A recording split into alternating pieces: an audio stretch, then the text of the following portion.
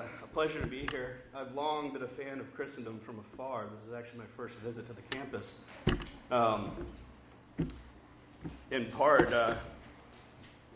I've been impressed with Christendom's commitment to undergraduate education, plus scholarship. Good scholarship still goes on here. There's not a divide. There's no dichotomy between being professional scholars and caring about the education of our students. I don't want to go too far in ingratiating myself to you and risk flattery by naming names or books or articles, so I'll just mention my discipline, the wonderful work and example of the founder of Christendom, Warren H. Carroll. In my opinion, Meyer School, I think there's a buy-in that I really admire, a buy-in to the mission of the college. And it compares admirably to liberal arts colleges, which do not have a similar buy-in, in my experience, and many do not. And if I had to hazard a guess as to how that's the case, at Christendom, Newman would come to mind immediately. It did come to mind. In St. John Paul II's Ex Corde Ecclesiae, he quotes Blessed John Henry Cardinal Newman's observation that a true college or university professes to assign to each study which it receives its proper place and its just boundaries, to define the rights, to establish mutual relations, and to effect intercommunion of one and all. So I think that goes on here, and I'm looking forward to becoming more of a friend of the university, of the college, in the days and the years ahead. Speaking of the saintly pontiff, his Fideas et Ratio is especially relevant today for me, as I will in part address the continual and urgent need for the Catholic intellect to respond to false dichotomies and tragic dualisms which undermine the human desire, our hunger and thirst for the true and the good. We're going to see that in the example of the two men I want to look at today, Romano Guardini and Carl Schmitt. I would also like to join the Christian community in expressing my sorrow over the passing of Father Benedict Groschel. And I had the pleasure of meeting him in New York when I was a student at the Graduate Center in CUNY. He was a priest that I consider in the mold of both Newman and Romano Guardini, who I'm going to tell you a little bit more about today. Okay, so let me get started. Today I want to tell you a story about a Nazi lawyer and a Catholic priest. I did say a story. This is not the start of a bad joke where they enter into a bar. They did know each other, actually, socially, and may well have done so. But my paper focuses on a little-known crossing of paths between two of the more significant German figures in 20th century intellectual life, the legal and political theorist Carl Schmitt and dogmatic theologian Romano Guardini. Schmitt rose to prominence as an academic jurist and constitutional lawyer during the Weimar Republic, established in 1918 on the post-First World War ruins of the Wilhelmine Empire and the disintegration of German monarchy. In the Republic's final years of crisis, Schmitt was centrally placed as an advisor to the last of the two Reich chancellors before Adolf Hitler took that office in January of 1933. The Enabling Act of March 23rd brought the Republic to an unceremonious end by allowing Hitler to effectively rule Germany as a dictatorship. To his lasting infamy, Schmitt quickly adapted to this changed state of affairs. He joined the National Socialist Party in May and committed himself to the legal justification of its consolidation of power until he was ejected from the party against his will in 1936.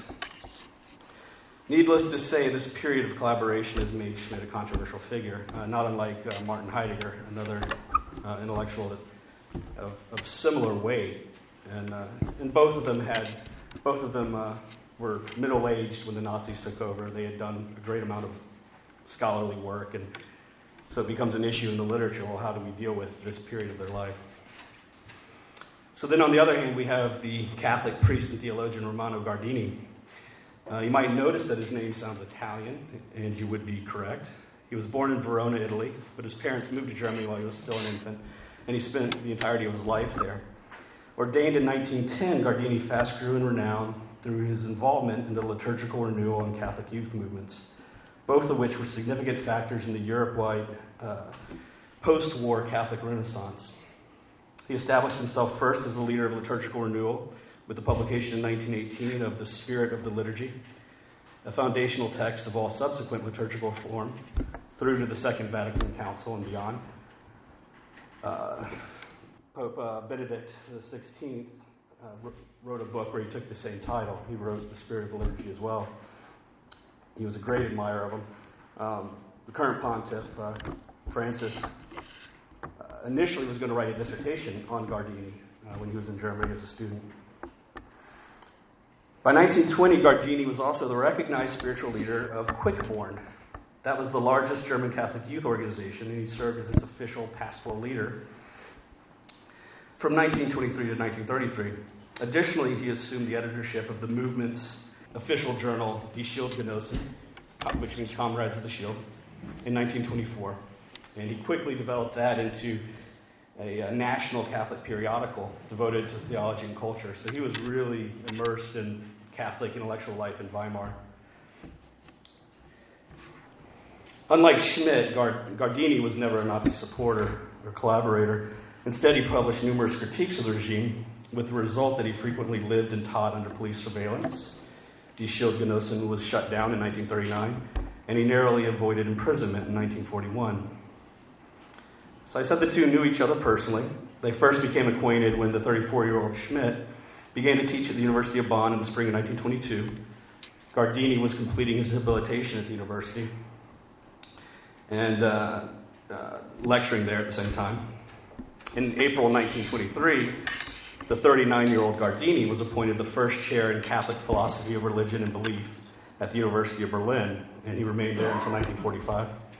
In 1928, Schmitt left Bonn and was reacquainted with Guardini because he became a professor of law at the University of Berlin. The exchange I'm interested in occurred in 1924 when the theologian published some reflections on politics in an essay titled Rescue of the Political, Rettung des Politischen.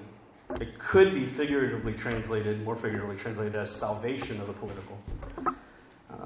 I'm choosing rescue. I think that might be more of the intention, but the dual meaning is interesting. Guardini's essay was inspired by having read a small book of Schmitt's that was published the year before, called Roman Catholicism and Political Form. I believe the criticism of Schmitt found in Rescue of the Political provides clues to how their paths could diverge so dramatically a decade later. To properly discuss Schmitt's book and Guardini's critical response, two preliminary remarks on background and context need to be provided.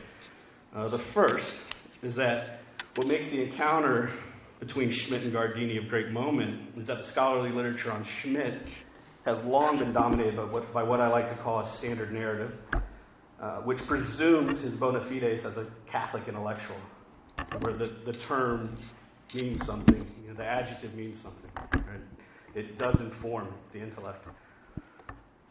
He's often even called a proponent of quote-unquote political Catholicism. The application of Catholic ideas and thought into the political arena. And he's considered this at least until the late Weimar years, until about 1926. The narrative unfolds something like this. Here's a little background on Schmitt, according to the standard narrative. He was born into a Catholic family in a majority Protestant enclave, a small town, itself located in the majority Catholic region of the Rhineland, which in its turn was the westernmost province of the Protestant-ruled Prussian kingdom. A little bit like stacking Russian dolls. Right? That he was in a little Catholic enclave parish, tight-knit family, inside of a larger Protestant community, itself put inside a larger Catholic region, itself dominated by the rule of the Protestant Prussian kings. Schmitt had three great uncles on his mother's side who were priests and lived through Prussian Chancellor Otto von Bismarck's Kulturkampf, the cultural struggle of 1871 to 1887. Like all devout Catholic mothers before and since, Louisa Schmitt wanted her eldest son to become a priest. It is still true, but I know it wasn't my case. State high school in a neighboring town, Schmitt even boarded for a time in a seminary. He had no interest in religious life, however, and instead went into the study of law. Yet his I'll skip this part. In Weimar, during those years, his works apparently are claimed to draw upon Catholic themes and thinkers. He writes a lot about Mace and Donoso Cortez, a lot of these 19th century Catholic counter-revolutionary political thinkers. But then, eventually, he became alienated from the church, and the literature all agrees on this, and he moved in a more decisionist and authoritarian direction that the Stater narrative believes prepared him for his eventual collaboration with the Nazi regime. The Stater narrative typically dates this shift to 1926, which is the year in which he incurred latae sententia excommunication by means of a civil marriage to a second wife without having previously resolved canonically his sacramental marriage to his first wife. Right? So in that very act of the civil marriage to the second wife, he incurred excommunication. And it was a little bit of a scandal to the Catholic intellectual milieu in Weimar. So on all of these points I just gave you, I actually could make arguments against this standard narrative, but I'm not going to do that today. I'm going to focus on one, and that's specifically that one of the jurist's books stands out and stands above everything else he wrote as justifying him as a self-consciously Catholic political thinker. 1923's Roman Catholicism and Political Form. The title itself prepares us to think that the author is a Catholic. So I'm going to refer to it throughout just simply as political form. And it'll become clear by the end why I'm calling it just political form. I think that's what he's writing about. Political form deserves the pride of place as evidence of Schmitt's purported intellectual Catholicity. It was first issued by Jacob Hegner. He was the leading publisher of Catholic authors in Weimar, Germany. And then it was reissued in 1925 by the official printing press of the German bishops, the episcopacy. And it had the bishops' imprimatur, their seal of approval. It was part of a series of books published to represent, as the series was called, Catholic Thought. All right, so it certainly looks like we should be reading it as the work of a Catholic thinker. The book was reviewed 6 times in the Catholic press, which is actually more than any other book that he wrote. And it also was a great cause of his positive reputation amongst German Catholics in the Weimar era. Unsurprisingly, the standard narrative latches onto it then, and what the positive reaction that it had, as proof that he was, self-consciously and also just an influential part of the Catholic intellectual life in Weimar. So now my second preliminary remark, and this is on political Catholicism itself and Catholic political thought. Historian Martin Conway uses the expression political Catholicism to describe political movements which claimed a significant, though not necessarily exclusively, Catholic inspiration for their actions. Political Catholicism does not mean Catholics who are active in politics, but political action which was Catholic in inspiration. Given its focus on organized parties or groups, I want to modify it slightly to include intellectuals and the work of intellectuals.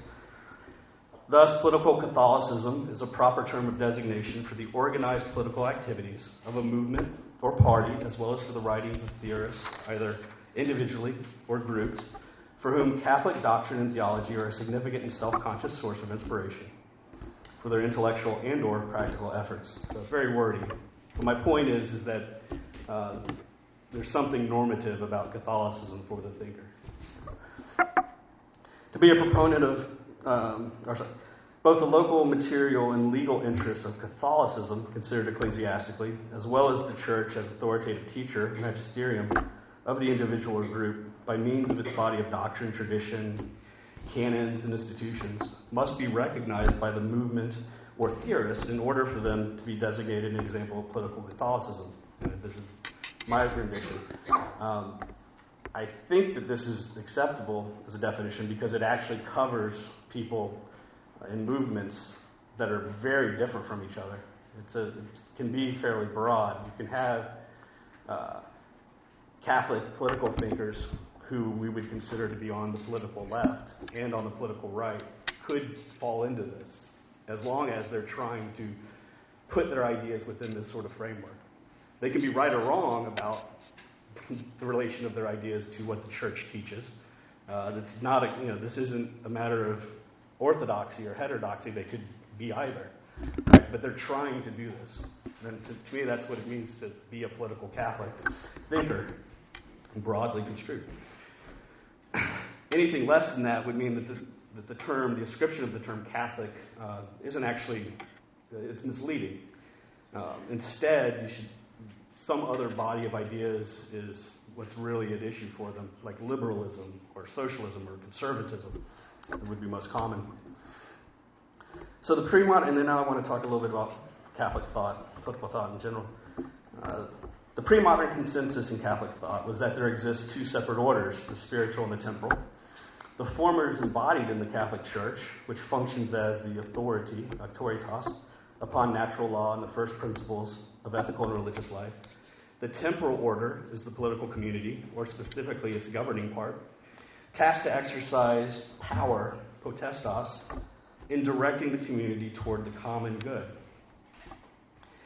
Of the two orders, the spiritual, the social or pre-political order, is classically viewed as both temporally prior and ontologically superior to the political. This priority and superiority does not entail subjecting the temporal order to theocratic rule. Rather, it serves as a check both on tyranny and revolution. The former, tyranny, is avoided by moral critique of government injustice, and the latter by legitimating political authority as perfective of human nature and ordered to God's just dominion. So this consensus, I believe, holds until early modernity, and it shaped what historian Christopher Dawson details so wonderfully as Christendom, hence the name of this college. However, the early modern monarchs began to actively foment nationalism through centralization, as well as exploit the emerging social revolution of Protestant sectarianism in early modernity, to the goal of establishing their absolute authority, even over the Catholic Church within their dominion. And this was just as true for Catholic monarchs as it was Protestant. The development of political modernity from the perspective of church-state relations could be reduced for our purposes, and all this is very reductive, obviously. This is a very summary. But I think we can reduce it to our purposes to the alternatives of Gallicanism, which would be state-controlled or subservient national churches, versus ultramontanism, essentially in this context just meaning Orthodox Catholicism. However, a couple more pivotal contrasts must be noted. First, a pre-modern philosophy, a political regime, has the human attributes of the ruling element or part, and is evaluated in terms of the capacity of that part to instantiate the common good. Beginning with Niccolò Machiavelli, modern political philosophy conceptualizes rule as without human attributes. The result is that the sovereign can never be judged as potency. We recall our Aristotle here. It is an end, the sovereign, the king, is an end in itself, autonomous, and not to be evaluated in ethical terms.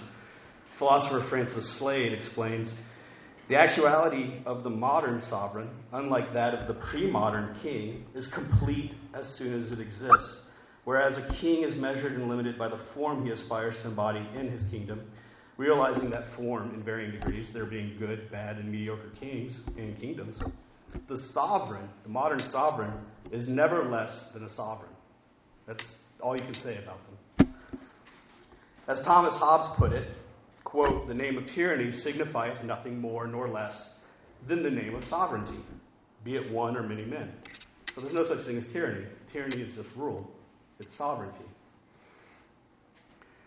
Similarly, Machiavelli uses the single term principality to cover both pre-modern concepts of tyranny and kingship. These two philosophers are joined by Jean Bodin, who developed the modern concept of a unitary and absolute sovereignty, as well as, again with Hobbes here, actually with Bodin and Hobbes, they provided Gallicanism with its guiding principle of cuius regio, eius religio. apologize for my Latin pronunciation here. Whose rule, his religion? According to Catholic Studies professor Russell Hittinger, the modern Catholic intellectual response to political modernity began in the mid-19th century with the need to defend the institutions of the church. Primarily, it was the onslaught of secularism in the 19th century that really got Catholic thinkers, theologians, and popes to start trying to come to terms with what was new, what was going on with modern political rule and the modern state. Catholic social doctrine accordingly emerged in defense of two propositions. This is Hittinger. First, that the state does not enjoy a monopoly over group personhood. Second, the societies other than the state not only possess real dignity as rights and duties-bearing entities, but they also enjoy modes of authority proper to their own society. So this response continued to be worked out through at least a century and a half of papal encyclicals dealing with problems relating to the nature, ideologies, and the policies of the state, in which, quote from Hittinger, they share a common stock of principles on such things as the human the human person, the different forms of solidarity, subsidiarity, and then the common good. These four principles are fundamental to political Catholicism. But neither was the pre-modern understanding of politics abandoned. Okay, so keeping those preliminary remarks in mind, let's look at Schmitt and Guardini's text. So a quick summary of political form. As with most of Schmitt's books, political form begins with an attention-grabbing sentence. Quote, there is an anti-Roman temper that has nourished the struggle against popery, Jesuitism, and clericalism with a host of religious and political forces that has impelled European history for centuries. End quote. The temper which Schmitt speaks of treats Rome as the Antichrist, or the Babylonian horror of the apocalypse, which in turn serves as an image with mythical power. Deeper and stronger than any economic calculations, its after effects long endure. For Schmitt, the premier example of the political use of this anti-Roman sentiment was found not in France's secular state, nor the German culture kampf of Bismarck, but 17th century England, when it was subject to Puritan Oliver Cromwell and his, quote, demonic rage. Schmitt's probably apt. Despite the harsh-sounding phrase, Schmitt actually treats the Roundhead with tacit approval, for he next claims that, quote, since the 18th century, the political use of anti-Romanism has become ever more rationalistic or humanitarian, utilitarian, and shallow. So it's actually gotten worse by becoming less effective. Late modern bourgeois liberalism, or less demonic, I guess, late modern bourgeois liberalism seeks to deny the importance of myth and irrationality in driving politics. Thus, instead of a demonic rage against the Catholic Church, for the whole of the parliamentary and democratic 19th century, one most often heard the charge that Catholic politics is nothing more than a limitless opportunism. Its elasticity is really astonishing. It unites with opposing movements and groups. I'm sure we've all heard this as well. It's a very common complaint.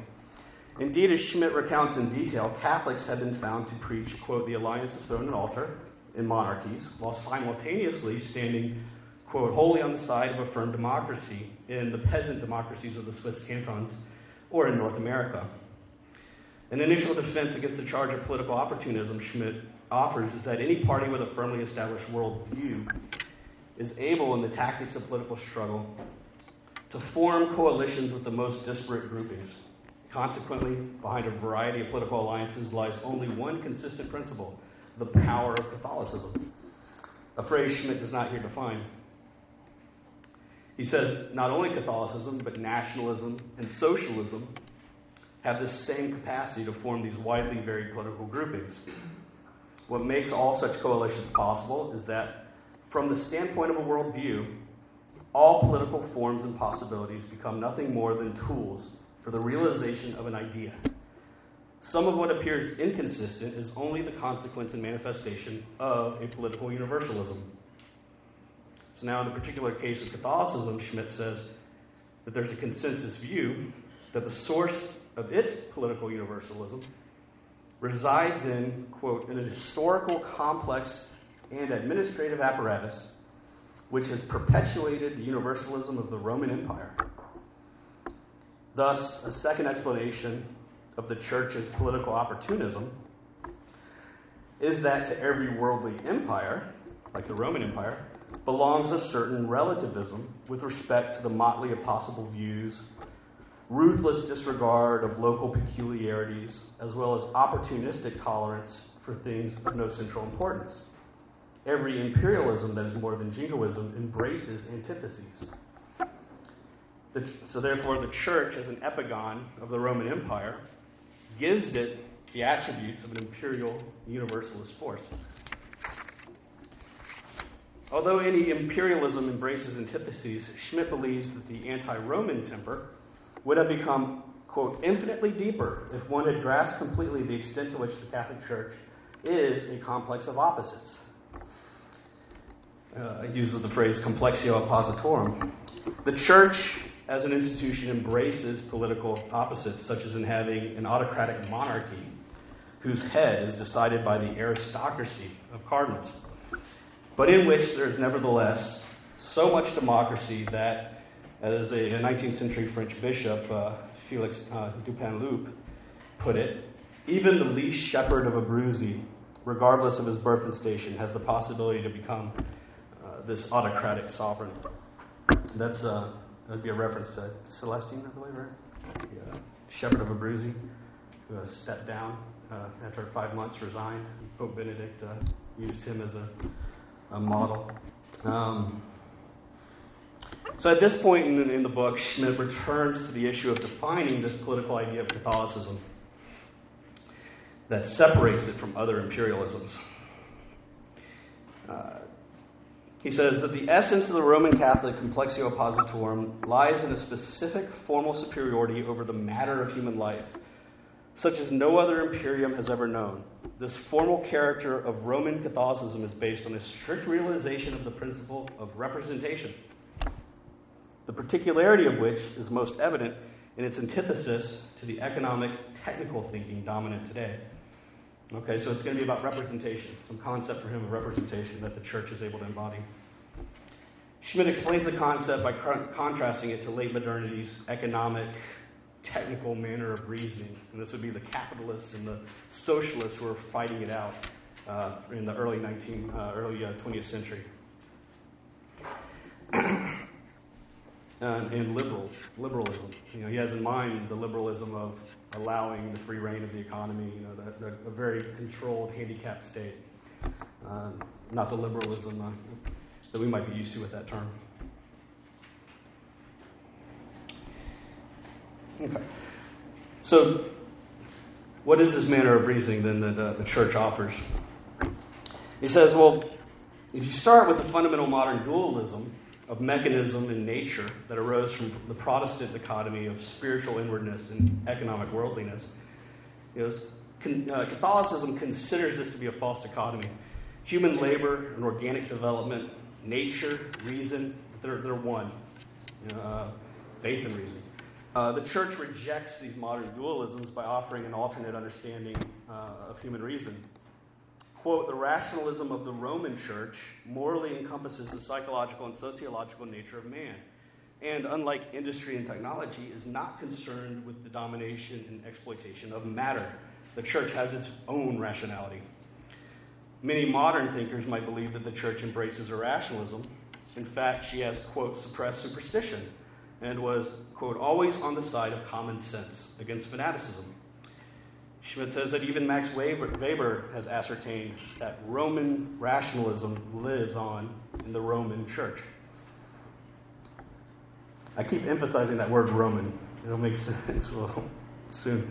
So Schmitt agrees with Weber in describing Catholic rationality as Roman, defined as, quote, a particular mode of thinking whose method of proof is a specific juridical logic and whose focus of interest is the normative guidance of human social life. The church's success against fanaticism is due to the fact that its rationalism resides in institutions and is essentially juridical. Its greatest achievement is having made the priesthood into an office, a very distinctive type of office. The priesthood is institutional, and shaped by canon law, which I think is what Schmitt means by the juridical aspect. And it's best personified in the office and person of the Pope. Schmitt calls the papacy, quote, truly the most astounding complexio oppositorum, complex of opposites. For it is personal, yet independent of charisma. The Pope exists both as an unbroken chain, this is a quote, as a, quote, unbroken chain linked with the personal mandate and concrete person of Christ, and fills a representative role or function as the vicar of Christ. It is this capacity to make representation personal that has been lost in late modernity. Instead, it focuses on, quote, absolute economic materiality. And it even tries to make politics just a matter of technique. If you just get the technique right, if you just have the right laws and the right landscape here, it'll just be a matter of expertise, technical expertise, and it'll run. The bureaucracy can do it. Sounds like a theme of certain administrations. But yet the political is essentially immaterial for Schmitt, right? No political system can survive even a generation with only naked techniques of holding power. To the political belongs the idea, says Schmitt, because there is no politics without authority, and no authority without an ethos of belief. An authority cannot exist simply by brute force. That can only happen for a short time. People have to believe and have to obey. The materialist and economic view of politics as technique is common to socialism, capitalism, and, for Schmitt, contemporary parliamentary liberalism. All three flatten sovereignty by making economic calculation decisive. Let's see, I think I can skip that. So, the church, on the other hand, then, the manner in which the church functions in its juridical form and the concept of a personal and representative authority points Schmitt to his own version of what could be called a political third way. The idea of a third way was very big in the early 20th century, trying to get beyond this dispute between America and its capitalists, its businessmen, right, and it's, the liberalism, and then the socialists and the anarchists coming from the East. So this is a long quote from Schmitt here, okay? Quote, the political power of Catholicism rests neither on economic nor on military means, but rather on the absolute realization of authority. The church also is a juridical person. The church is a concrete personal representation of a concrete personality. All knowledgeable witnesses have conceded that the church is the consummate agency of the juridical spirit and the true air of Roman jurisprudence. Therein, in its capacity to assume juridical form, lies one of its sociological secrets. But it has the power to assume this or any other form only because it has the power of representation. It represents the civitas humana, the human city. Again, representation, though, not what it represents, but representation is the key concept, the essential concept for Schmitt. Quote, the Catholic Church is the sole surviving contemporary example of the medieval capacity to create representative figures. The Pope, the Emperor, the monk, the knight, the merchant. What the Church represents, quote, God become man in historical reality, or what Schmitt just said, the human city, is not actually important. The point is that it has proven itself over time capable of representation. Into the 18th century, political modernity had maintained some classical figures, like the legislator of Rousseau, which was representative of the general will of the people. However, since then, there have only been occasional attempts, Schmitt says, at, quote, embarrassingly telling imitations of the church, such as the positivism of Auguste Comte, who tried to develop a religion of humanity. And he was trying to model this religion of humanity, which didn't, it's humanism. It's what we would call secular humanism. Try to model it after the church. Right? So like Schmitt, he was seeing somehow there's something interesting here about this power to represent an idea, to bring along, instigate belief. Or so they would think in the institution. Okay, so The problem, Schmitt says, with Comte's attempt, is that bourgeois society was no longer capable of representation. In rejecting authority, the bourgeoisie rejects representation, as the latter idea is quote, so completely governed by conceptions of personal authority that the representative, as well as the person represented, must maintain a personal dignity. However, all is not lost for Schmitt. What Schmitt seeks is political sovereignty with the capacity to assume juridical form, accomplished by means of the power of representation, of embodying another reality, even a myth. Representation can still be recaptured by the state. In fact, he says that, quote, God or the people in democratic ideology, or abstract ideas like freedom and equality, the Jacobins, I would think, can all conceivably constitute a representation. The needful thing, then, is to maintain personalism and sovereignty and avoid mechanization. For, quote, once the state becomes a leviathan, it disappears from the world of representations. End quote. Better to learn from, quote, the political idea of Catholicism in its capacity to embody the great trinity of form, the aesthetic form of art, the juridical form of law, finally the glorious achievement of a world historical form of power. So we're now in possession of what Schmitt is after, in my view, in Roman Catholicism and political form. He's looking to the Catholic Church as a ready source from which to draw political inspiration in the fight to reestablish the unified and sovereign state, the modern state. Because the Church is an authentic embodiment of the principle of representation. So let us now look at Guardini. In Rescue of the Political, Guardini places a footnote immediately after the title in which he makes the only direct reference in his essay to Schmitt. There he explains that his political reflections have been inspired by reading political form. However, he stresses the fact that he does not at all agree with everything in Schmitt's book. For, quote, much seems greatly exaggerated. Furthermore, quote, the error is also committed of equating Catholic with Roman, or Romanesque, actually, depending on how the term is. Indeed, we already saw that Schmitt's use of the attribute Roman for the Catholic Church is manifest throughout his book. At the outset, he described a temper not of anti-Catholicism, but of anti-Romanism. And then he continually emphasized what he believes is specifically Roman within the form and functioning of the Catholic Church, its juristic or canonical ecclesiastical form, as well as a supposed Roman rationality that establishes personal and representative authority. Of course, Schmitt is fully aware that it was Protestants who began to call the Catholic Church Roman in order to distinguish it from other Catholic churches, right? Most notably the English Catholic Church. So it's a manner of speaking of more common to Gallicanism, more common to the idea or the concept of thinking through national churches. Guardini's reflections on politics follow upon this one simple but incisive comment on Schmitt's book. He begins by admitting that nowadays political matters are chaotic, and certainly in 1923-24 Weimar, they looked that way with under the auspices of the Treaty of Versailles, the Rhineland had been occupied by French troops. I mean, there were all sorts of issues about there was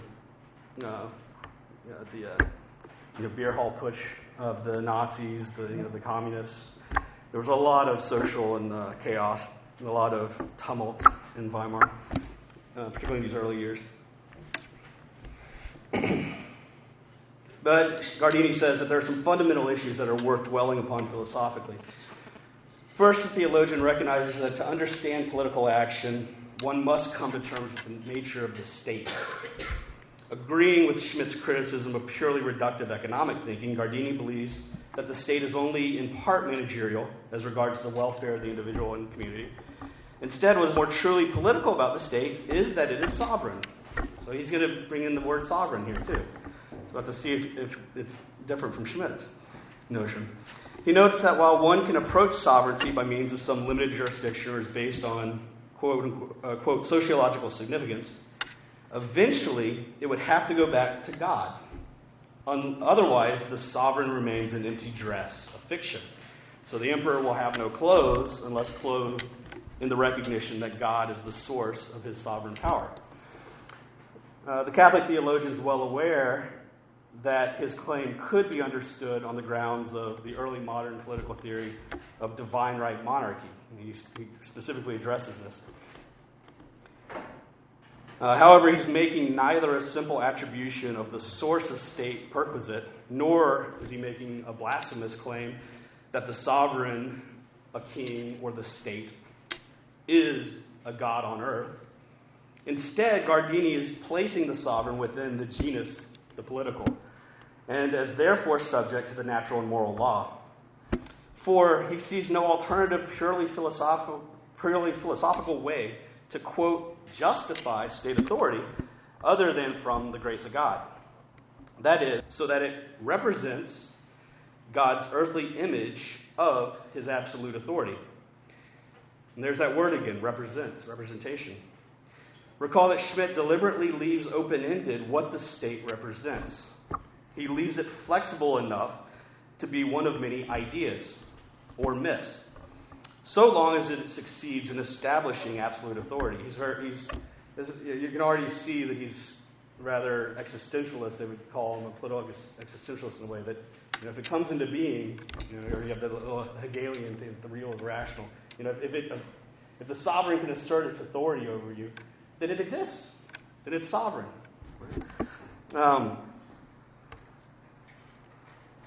But this is not the case for Guardini. The sovereign represents in an earthly form the divine absolute authority.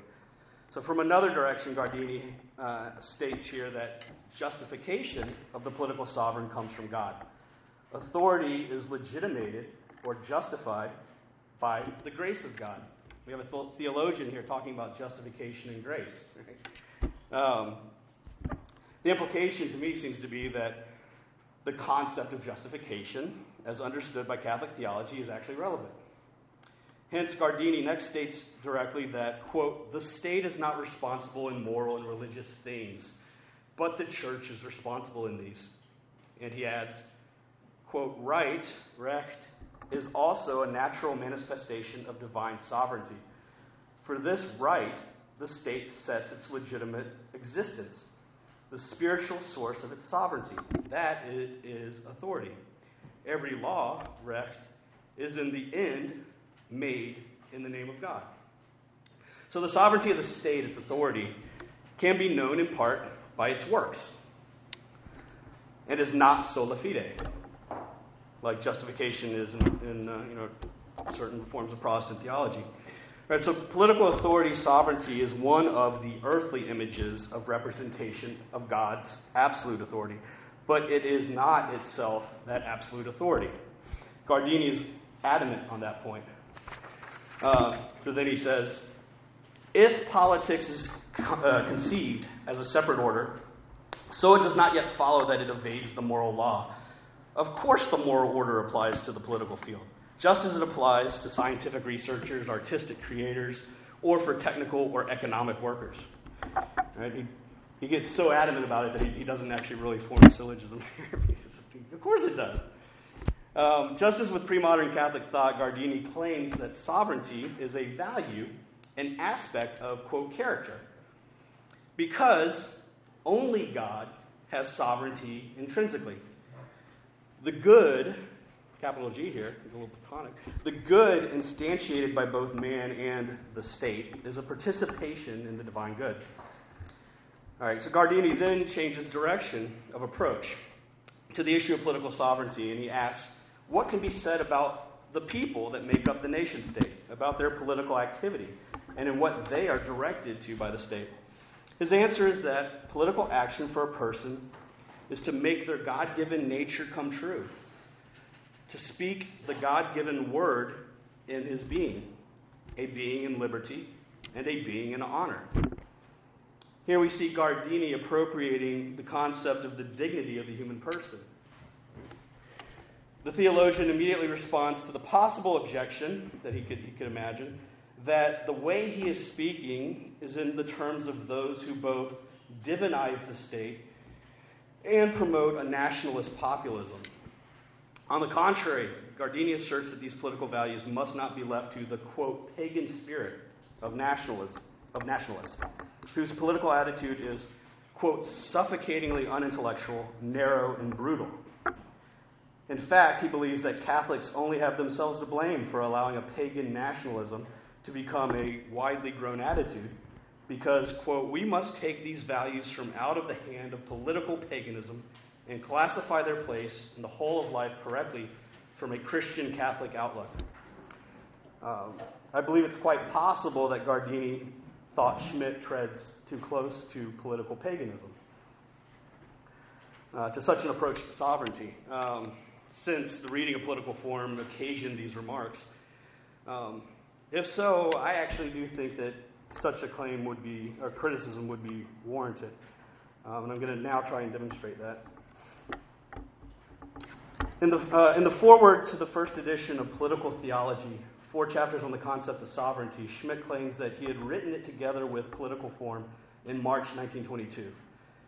The two do need to be read together, since in Political Form, Schmitt uses the term representation for that which he had already called sovereignty in Political Theology the year before. Similarly, the, quote, idea of the state in the earlier text is captured in the church's, quote, juridical form and personal form in the latter one. Political theology begins with a very famous claim, quote, sovereign is he who decides on the exceptional case. Sovereign is he who decides on the exceptional case.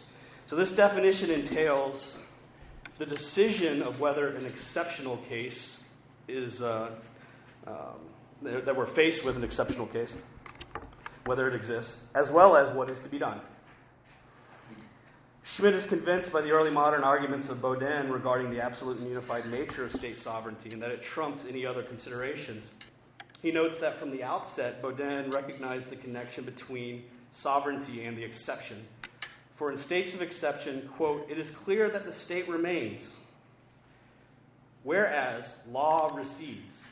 State of exception, you could say a state of emergency. There's arguments over how we should interpret what exactly has in mind. Revolutionary state, civil war, invasion.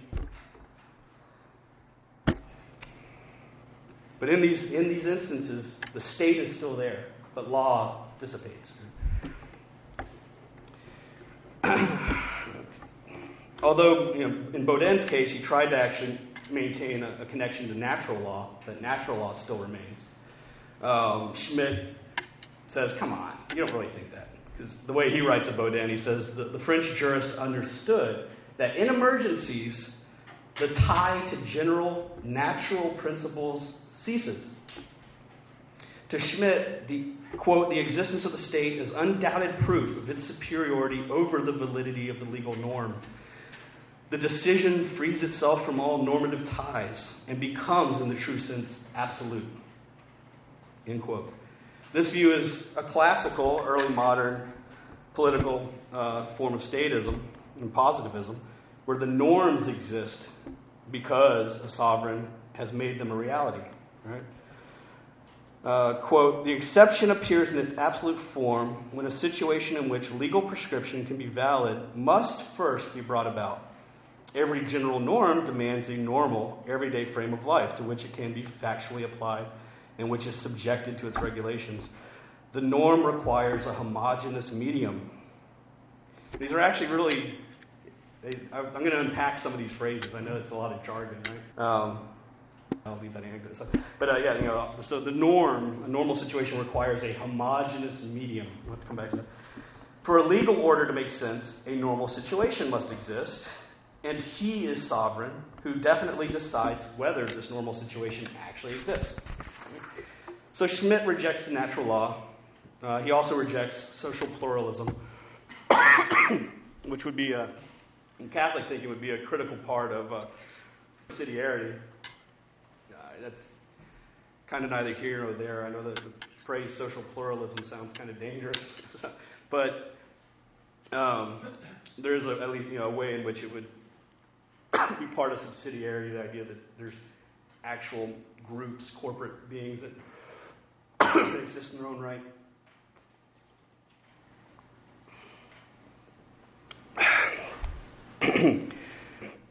Instead, for Schmitt, the rule of law is an accomplishment of the state built upon a homogeneous medium because there exists no norm that is applicable to chaos. Okay, so social peace and stability, homogeneity, is an achievement of the state over a recalcitrant or chaotic material substrate, the people. The rejection of natural law and social pluralism are quite uncharacteristic for a German Catholic, given the country's national development along Protestant and Prussian lines. However, they do follow easily upon Schmitt's rejection of even the most fundamental principles of Catholic thought, such as the priority of the social over the political, which would lead to the indirect, quote-unquote, indirect power of the church, such as St. Bellarmine, Robert Cardinal Bellarmine discussed and Hobbes attacked. Through being an authority in the first principles of ethical religious affairs, natural law. In political theology, rather than simply rejecting the claims of modern liberalism, which sought to handicap or fragment political sovereignty and deny personality to it, Schmitt favors what he calls Hobbes' political, quote, decisionism, which, quote, rejected all attempts to substitute an abstractly valid order for a concrete sovereignty of the state. This includes, a quote from Schmitt here, the demand that the state power be subordinate to spiritual power, because the latter is of a higher order. To this reasoning, Hobbes replied that if one power, potestas, were to be subordinate to another, the meaning would be nothing more than the one who possesses power is subordinate to the other who possesses power. Quote, he which hath the one power is subject to him that hath the other. That was Hobbes. And then now Schmitt. To speak of superior and inferior, an attempt to remain simultaneously abstract, is to Hobbes incomprehensible. For subjection, command, right, and power are accidents not of powers, but of persons. He illustrated this with one of those, this is still Schmitt, with one of those comparisons that in the unmistakable soberness of his healthy common sense, Hobbes knew how to apply so strikingly. Power or order can be subordinate to another, just as the art of the saddler is subordinate to that of the rider. But the important thing is that despite this abstract ladder of orders, no one thinks of subordinating the individual saddler to every single rider and obligating him to obey. So to Schmitt, the decisionist, quote, what matters for the reality of legal life is who decides. As we already saw in Political Form, when he claimed that the, quote, will to decision as it culminates in the doctrine of papal infallibility is the most important aspect of the church as a model for secular rule. I actually think I skipped that when I came to it the first time. So I'm sorry, it sounds like I'm referring back to something I don't remember saying. But in Political Form, Schmitt wrote that the, quote, will to decision as it culminates in the doctrine of papal infallibility, end quote, is the most important aspect of the church as a model for secular rule. It's a really interesting take on papal infallibility. Early on in political theology, Schmitt even rejected the most central of all principles of Catholic social and political thought, that of the bonum commune, the common good. Quote, everyone agrees that whenever antagonisms appear within a state, every party wants the general good. Therein resides, after all, the war of all against all. But sovereignty, and thus the state itself, resides in deciding this controversy, that is, in determining definitively what constitutes public order and security, in determining when they are disturbed, and so on. In Political Form, Schmitt continues along this same line of thought, since the modern warring economic partisans represent this fight of the social against the political. They are engaged in the war of all against all, and seek power in order to universalize their particularist purposes and views which undermine the sovereignty of the state. Schmitt includes in this, he does include the Catholic Center Party in Germany. He never joined it. He's often read as, he was invited to be a speaker at a number of their events, and it's interesting to read what he says. when he's invited to speak. Some students tried to get him to run for office, for Parliament in the Centre Party. He had quickly declined. But he was always a little aloof. He didn't make it very clear, though. He was concerned about alienating anyone too much. Anyway, so all of these parties then are just trying to pull apart the state for their own particular interests. What this does is hollows out representation. It hollows out sovereignty. Sovereignty has lost its early modern content, like Rousseau's legislator, which had existed because republicanism originally meant, quote, that the members of parliament are representatives of the whole people and thus have an independent authority vis-a-vis the voters. In its early modern form, a parliament could contend with the king over who truly represented the nation without entirely undermining the unitary sovereignty of the state, because both parties claimed, analogously for Schmitt to the claims of the church, to represent from above and maintain personal authority. So that's been going to, socialism, anarchism, liberalism have been destroying that. It's quite easy, in my opinion, to miss the secularity of Schmitt's line of thought in political form. He often seems to simply be defending authority, transcendence, ideas. But it's crucial to notice that he never actually suggests any idea that he wants to see instantiated or represented by the state. To draw the problem more clearly, let us recall philosopher Yves Simon's critique of Rousseau's political theory, since Schmitt refers to it in political form as an example of the personal representation and unitary sovereignty he wants to see the state reclaim for itself. Simone tells us that Rousseau sought to protect the Enlightenment myth of autonomy, that one's will, our individual wills, can never morally be in submission to the will of another person, by replacing authority and obedience with nature. Right? So they want to replace the idea that there can be just obedience, just authority, with the idea of nature. Quote from Simone, in politics, the way out of relationships involving authority is the theory of the general will. Like a force of nature, the general will is impersonal and incorruptible. On the other hand, it is mysteriously identified with the will of each of us, so that by obeying the general will, man simply obeys himself. The essence of obedience is eliminated. Authority, as power of binding the conscience of man, has disappeared. This form of government, however, is inherently totalitarian, says Simone. Quote, the transcendent character of the general will, its superhuman infallibility, the very peculiar way in which it combines privileges of natural necessity and those of human initiative, arouse the suspicion that government, no longer protected by its traditional vindication, has been given a new and more effective guarantee of overwhelming power. End quote. And then, although it's a bit strange to see a Catholic philosopher quote Pierre-Joseph Proudhon, the socialist theorist did have an insight into Rousseau that I find equally relevant to Schmitt.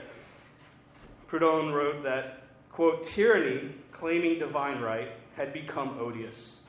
Rousseau reorganized it and makes it respectable by making it proceed from the people. So he says.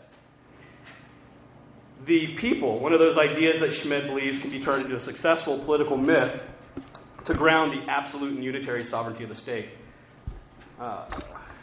Perhaps even in such phrases as government of the people, by the people, for the people. Question mark. When Schmitt ascribes personality to sovereignty, it is not analogous to human personhood, nor is it analogous to the personhood of the triune God. That most important example of a Catholic theological complex of opposites, which Schmitt significantly ignores. I say significantly because he read so much Donoso Cortez, and Donoso deals with this in detail. Let me try to hurry along. One second.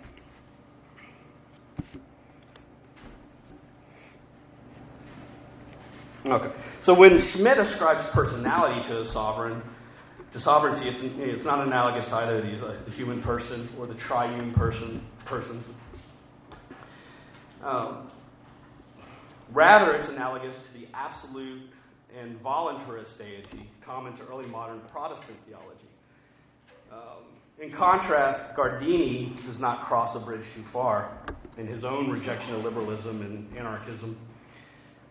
Guardini happened to be one of the early popularizers of Newman in Germany, and like that English cardinal, the blessed English cardinal, he maintains the traditional Catholic view that the political is subject to the social, which is both ontologically prior and superior to it.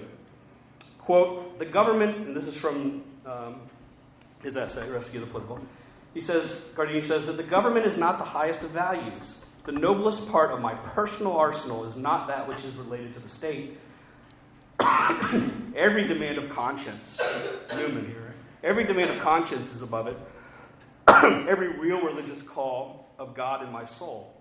I can never affirm state and political will, as soon as in so doing I would transgress the just, the holy, the kingdom of God. End quote. And he adds that, of course, there are additional areas that are not the concern of the state, such as, quote, the inner sphere of the person, the family, and the church. End quote. If the state goes any further and transgresses on any of these areas, then it becomes pagan. And such overextension explains, quote, the deep mistrust of religious people against the state, since it keeps trying to intrude in those areas because it repeatedly tries to violate the person. Vergewaltigen, rape. It's a very strong word choice. It says that the state repeatedly tries to violate the person, to eliminate religious authority, and make him, the person, subservient. The state tries again and again to convert the sovereignty, which is only lent to it by God, into divine sovereignty itself. The sovereignty of the state consists only in that it is representative of God in the natural and legal orders. However, it tries to justify itself as original, sole, absolute. In the last analysis, the state is always seeking to be God. This is still Guardini. Hegel even called it the present God. And the state succeeds in enforcing this claim to the extent the individual forgets God. Since then, he has nothing to oppose to the state. What power to take on the state? As the state succeeds, As the state succeeds in this modern project of secularization, the quote soul's capacity to worship is robbed of its true object and focuses unnoticed on the state and justifies its claims. End quote. So that there is no room for misconstruing his views, Guardini reiterates forcefully that what he has detailed in his essay has nothing to do with nationalism nor a, quote, racial state. It's 1924. It's fairly early to talk about racial states. He was quite aware of what was going on. He concludes by reflecting on the traditional Catholic rejection of both liberalism and collectivism. The former renounces sovereignty and is apolitical, much as Schmitt describes the economic-minded neutral state. But its polar opposite of an authoritarian state must also be rejected, since for it, quote, the personality of the individual is politically insignificant, end quote. So I mentioned at the outset that I'm purposely calling Roman Catholicism and Political Form by its final clause, and I think it's now a bit clear. I can skip that. That's good. I'll get right to my concluding remarks. In May 1924, a month after Guardini's essay appeared in Die Shoggenossen, Karl Muth, the editor of Germany's leading Catholic periodical Hochland, asked Schmitt to write an open letter reply to the theologian. As biographer Reinhard Mehring points out, Muth pushed Schmitt to try and make a place for himself in Catholic journalism, and he offered him an opportunity to clarify his views on the relationship between the church and politics, particularly on the Roman and the Catholic. Given the strong criticisms that were issuing from some Catholic quarters on political form, it actually didn't get only positive reviews like the standard narrative seems to have read.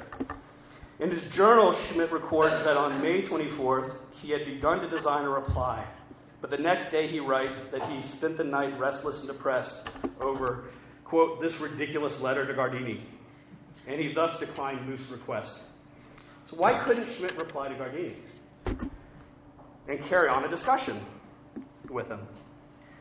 When reflecting back on his life in 1971, Schmitt claimed that his longest running and deepest motto had been, I'm not going to butcher this Latin, had been a Latin motto which translates to, "Where you are worth nothing, there you should want nothing."